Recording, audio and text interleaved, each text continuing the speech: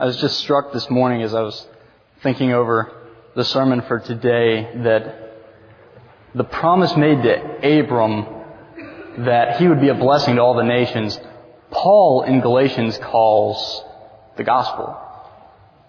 The same message that God spoke to Abram some 4,000 years ago in Palestine is the same message that Paul preached all throughout the Mediterranean world some 2,000 years ago. The same message that we'll be looking at today here, and the same message that Pastor Paul will be preaching in Haiti through a Creole interpreter. That's a beautiful thing, isn't it? That the same message of what God has done, is doing, and has yet to do to restore this lost and dying world, that same message undergirds all of history. And when we preach that message, and when we hear that message, we tap into something so much bigger than ourselves.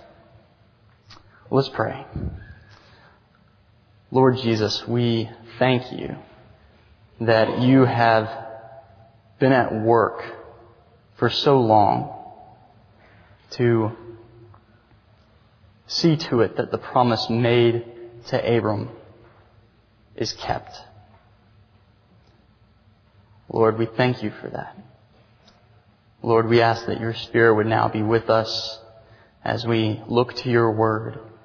We pray that our hearts would be open, that your word would pierce us and transform us. Lord, may we not walk away from here the same as we were when we walked in. In Jesus' name we pray. Amen.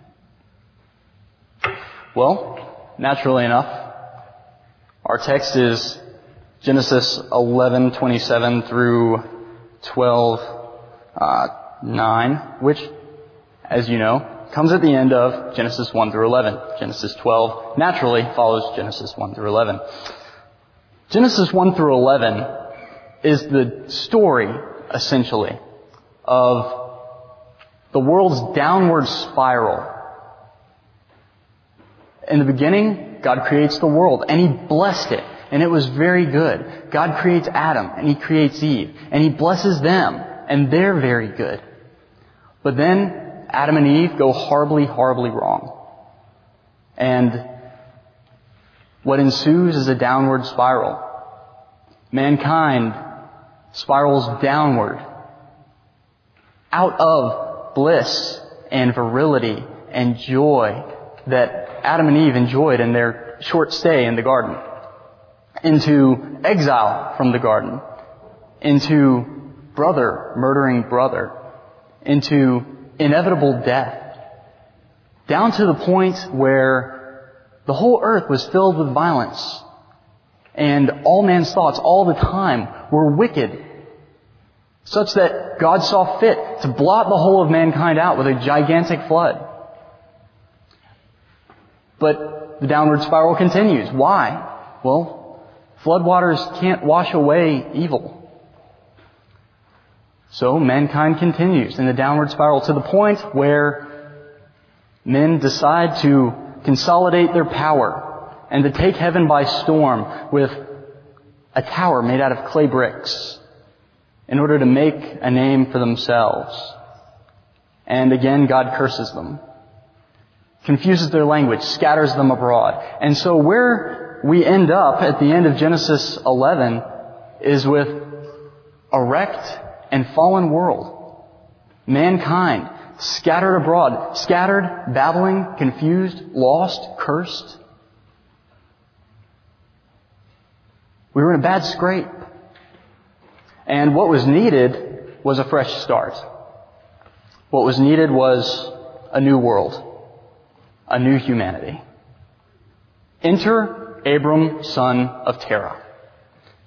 This is the man that God called to basically be the father of his new humanity, of his fresh start. God gives Abram a charter for starting over. An old rabbi put it this way. He wrote a paraphrase of the story of Genesis. And he had God say this when he created Adam. He said, "I will make Adam first, and if he goes astray, I will send Abraham to sort it all out." That's the idea. But there's a twist. Abram's not who you would expect him to call. God called Abram to be the patriarch of a new humanity, of God's chosen people, of Israel, in spite of the fact that he was an unlikely candidate. In spite of the fact that it was a colossal calling. And in spite of the fact that Abraham would have to learn how to be faithful. Let's look at these things in turn. Chapter 11, verses 27 through 32. Abram was an unlikely candidate to be the father of God's chosen nation. For one thing, Abram was not a kosher Jew. This you would at least expect from the father of Israel. You would expect him to at least be in line with the laws that would mark out Israel. But he wasn't. Abram had married, as we find out later in the text, his half-sister. Sarai was born of Terah from another mother. Which, this was something that the law of Moses that would subsequently be given to Abraham's people forbid. Leviticus 18:9, 20:17, and so forth. It was forbidden for a man to marry his half-sister. So Israel, later on, pious Israelites could not look back to Abram and say, "Look, he's one of us. He's just like us. This is a good, pious, upstanding Israelite." They couldn't. What's more, it seems highly likely that Abram was a pagan. He wasn't even a worshiper of the Lord. Sarah was, in all probability, named after Saratu, the wife of the moon god Sin. The moon god was greatly worshipped in Ur, where Abram hails from. And he was also greatly worshipped in Haran, where Abram's family settled before they made it to Canaan. In fact, Joshua 24:2 says this, "The Lord speaks to Israel and says, 'Long ago, your fathers lived beyond the Euphrates, Terah, the father of Abram, and of Nahor, and they served other gods.'"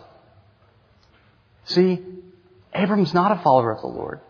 He's not an upstanding Israelite. He's not any of those things. What's more, Abram doesn't seem to have any of the qualities that marked out the heroes that have come before in the text. Think of the heroes of Genesis 1 through 11. You have Adam. He got off to a good start. He was created very good. He was perfectly innocent. He had everything going for him. Can't say that of Abram. He's born into a broken and lost and dying world, and it doesn't seem that he was very good. He's not like Enoch either. Enoch, it was said, walked with God. And because he walked with God, God took him and spared him from death. Well, as we've said, Abram didn't walk with God at first. Abram was a pagan.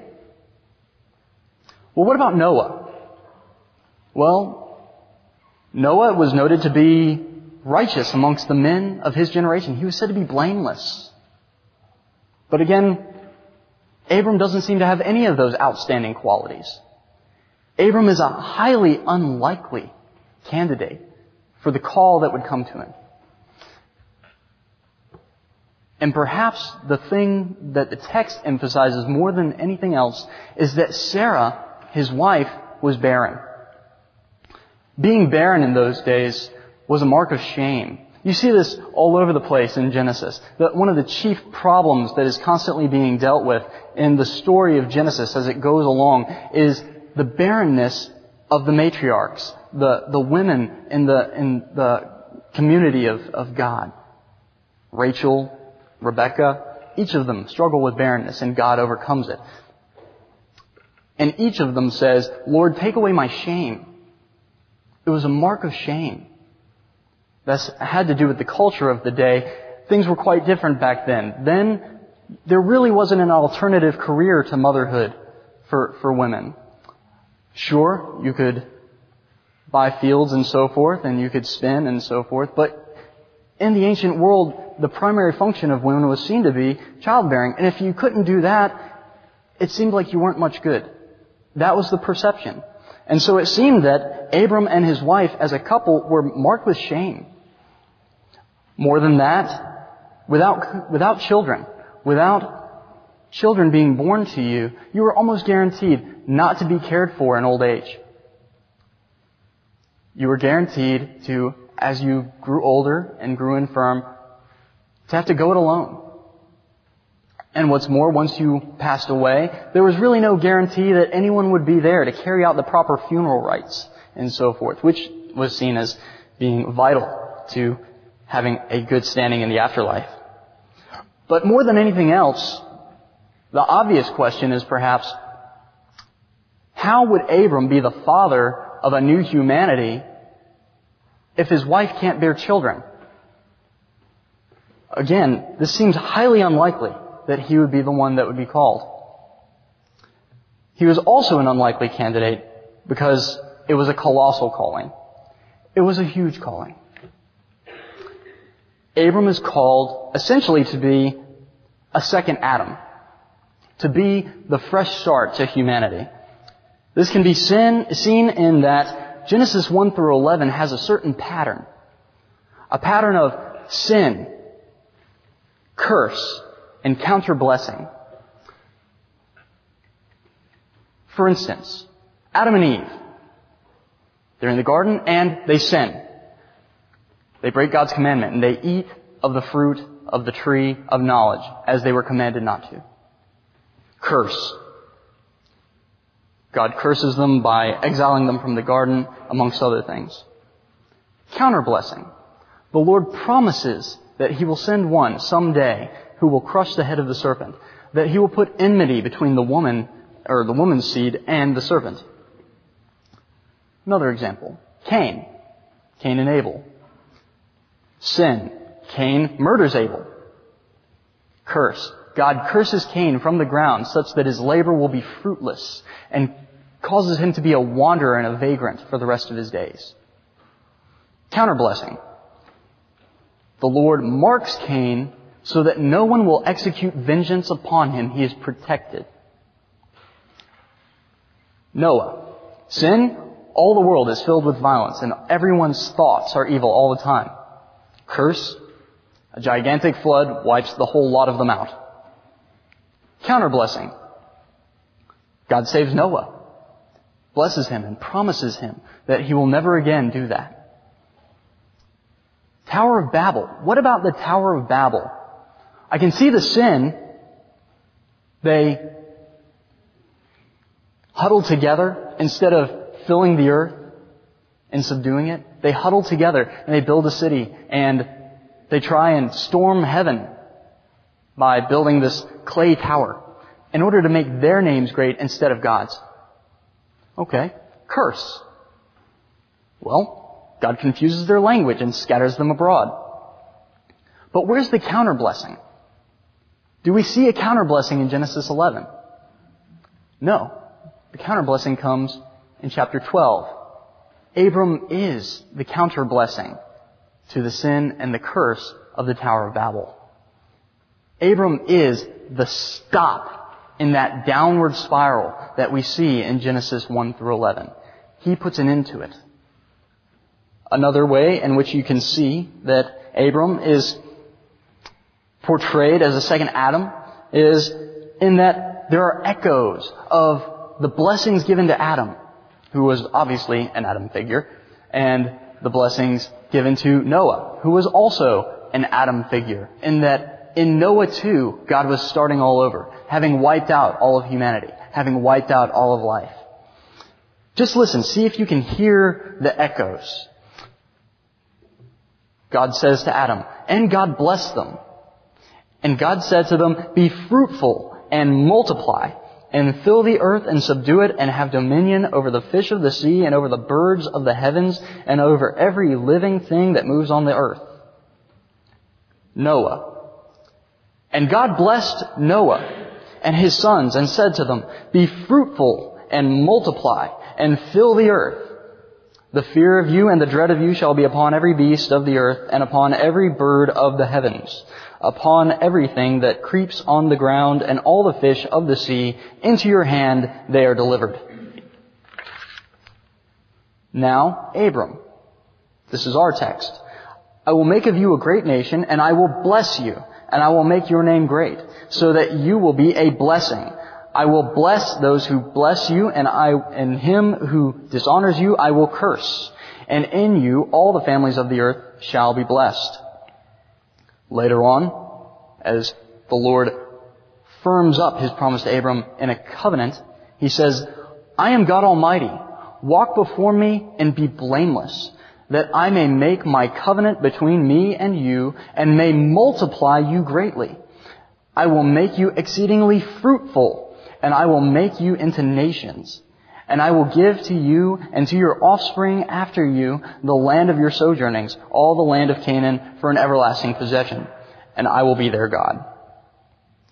Finally, after Abram has passed his final test and has proven faithful to the end by offering up his son as a sacrifice, the Lord says to him, "Because you have done this, and have not withheld your son, your only son, I will surely bless you, and I will surely multiply you and your offspring as the stars of heaven and as the sand that is on the seashore. And your offspring shall possess the gate of his enemies. And in your offspring shall all the nations of the earth be blessed, because you have obeyed my voice." Can you hear those? Can you hear the echoes of Adam and of Noah? Blessing, multiply, fruitful, have dominion.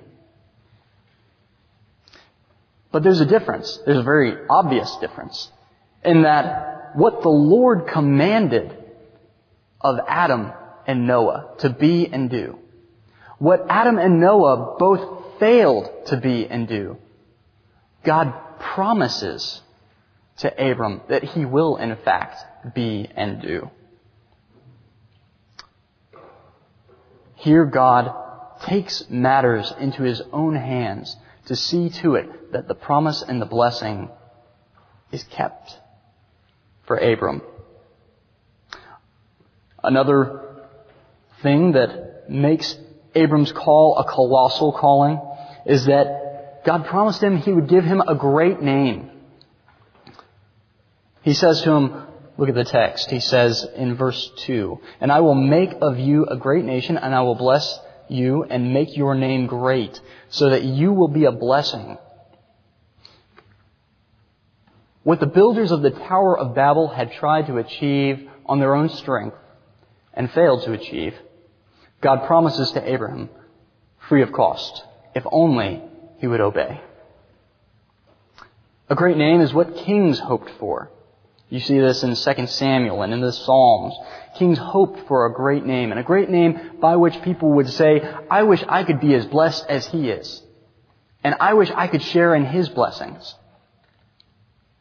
Abram was promised that great name, but there's more.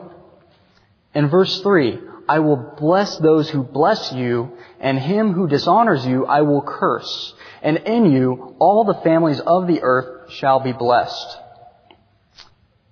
Up till now in Genesis, a great deal of blessings and curses have been dealt out by God. God blesses the creation. God curses the creation. God blesses Adam. God curses Adam.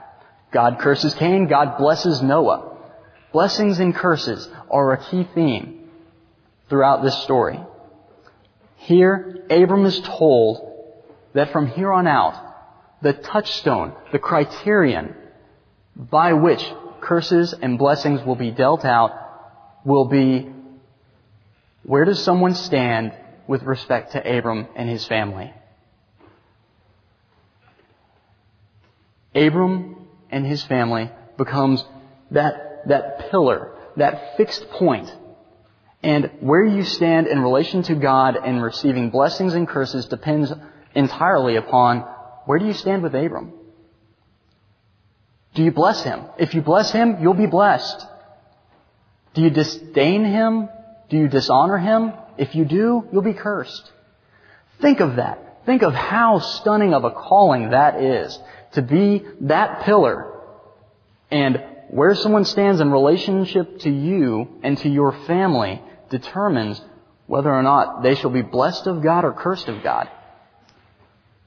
That's a colossal calling. The culmination of that is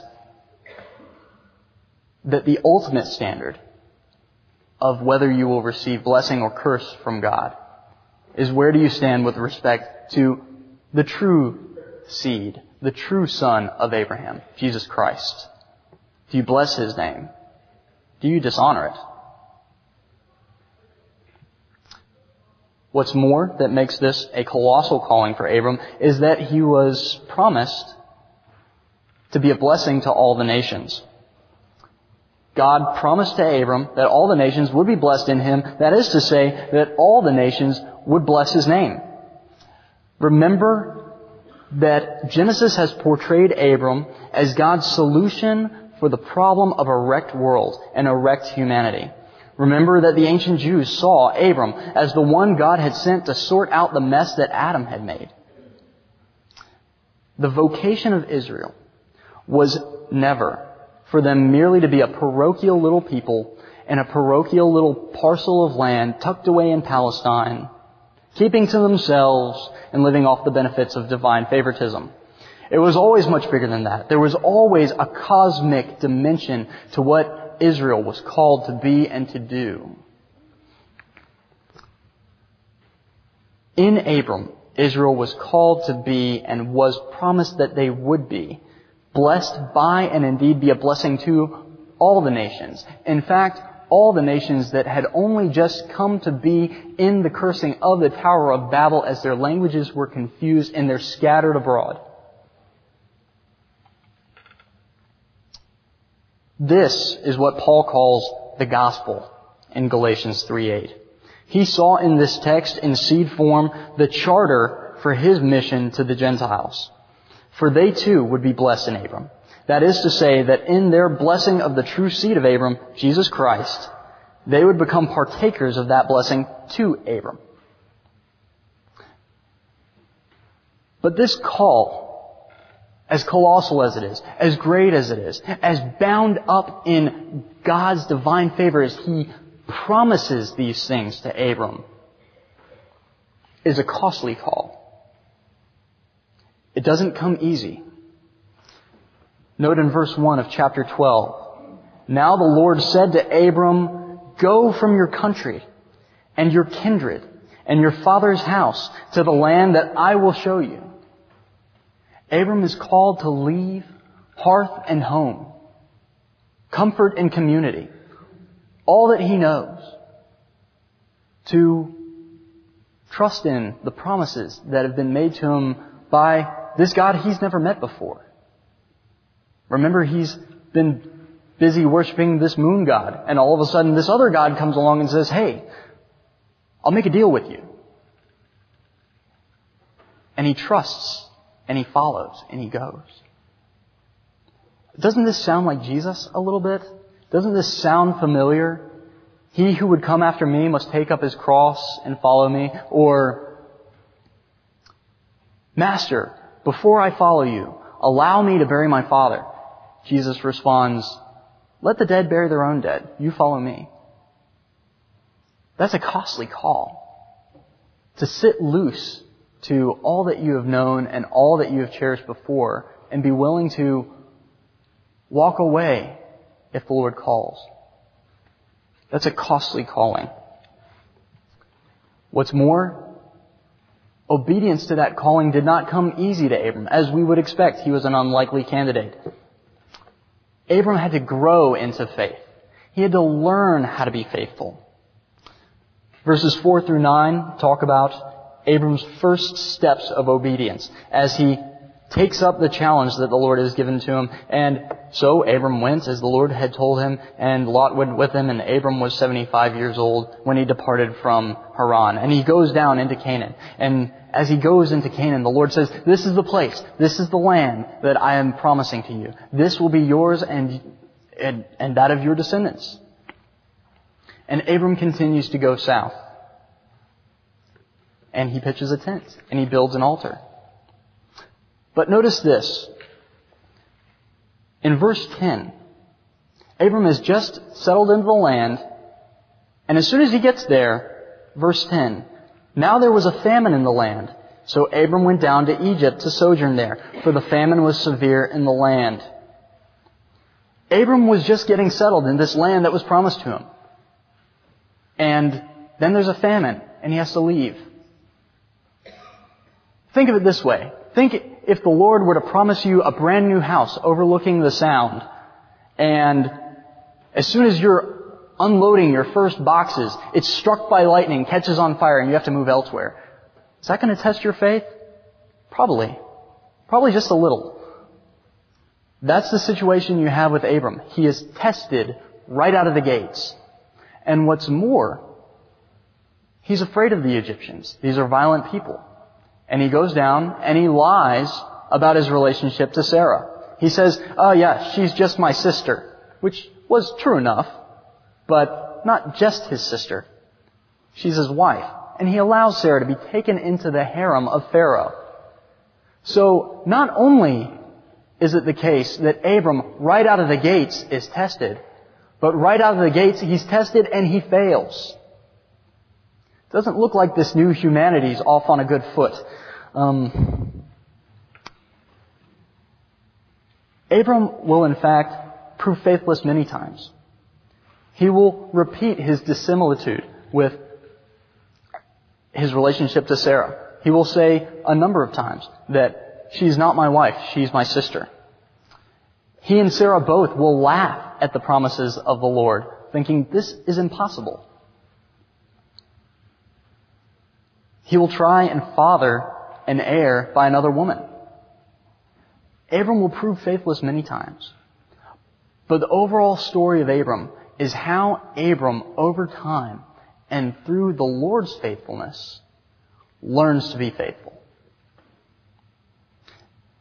And that probably is the experience of most of us. Isn't that the case that most of us, as soon as you become a believer, it's not long before you're tested? And not many of us bear up under that first test very well.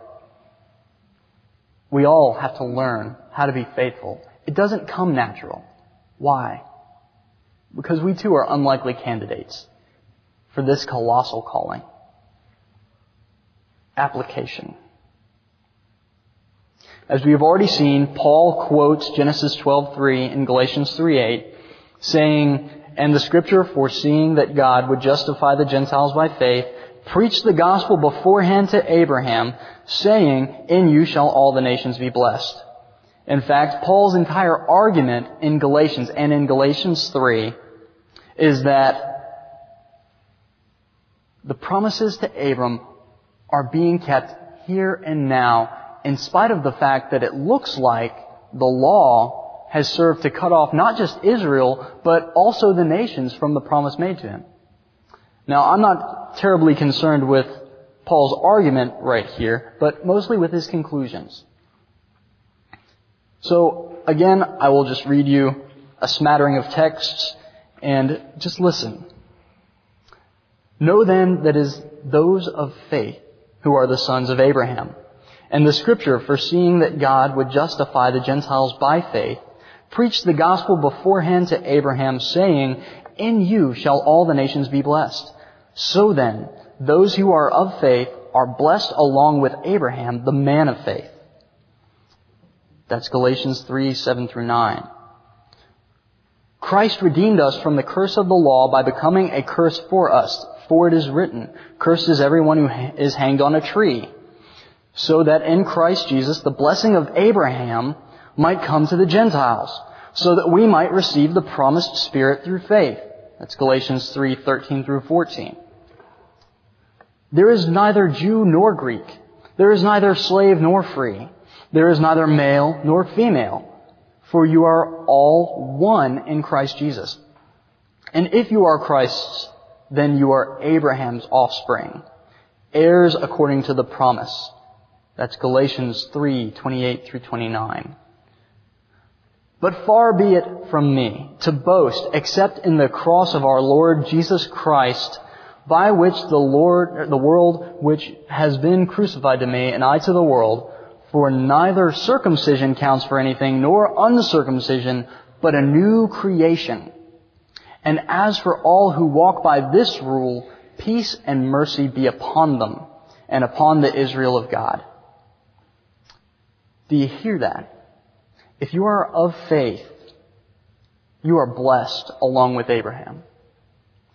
In Christ Jesus, the blessing of Abraham, the blessing of being part of that new humanity, the new creation, the Israel of God, has come to you by the promised Spirit.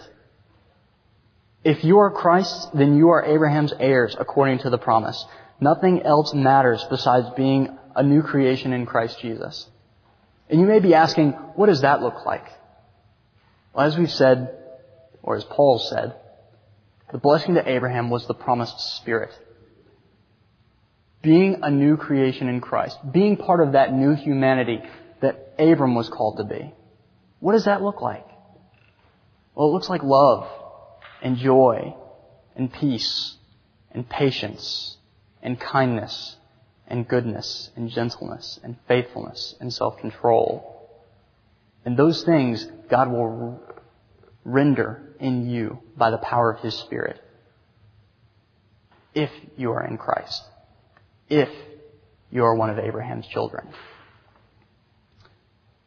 And you may be thinking, that's not for me. I'm an unlikely candidate for that sort of thing. I'm not a person who follows Christ. I'm not a person who follows the Lord. Well, I have good news. Abram was an unlikely candidate. No one would have guessed that he would be the one that the Lord would call. We're all unlikely candidates. And just as the Lord would call Abram out of His good mercy to start over, He may be calling you as well. And what's more, God stuck with Abram every step of the way, as long and as hard and as faltering his steps were. If we are faithless, He remains faithful, for He cannot deny Himself. Let's pray. Dear Heavenly Father, we recognize that the way that may look most promising to us is not surer than Your promise. We recognize that when we are faithless and when we have not learned or shown faith, that You are utterly and truly faithful. Lord, we pray that we may tap into what You have promised to Abraham, the promise that You made to him and kept in Christ and kept in the extension of Your church to the nations. Lord, we pray that we would be transformed by that and that we would trust in You as we participate in the extension of Your mission to the nations. Lord, it's in Jesus' name we pray. Amen.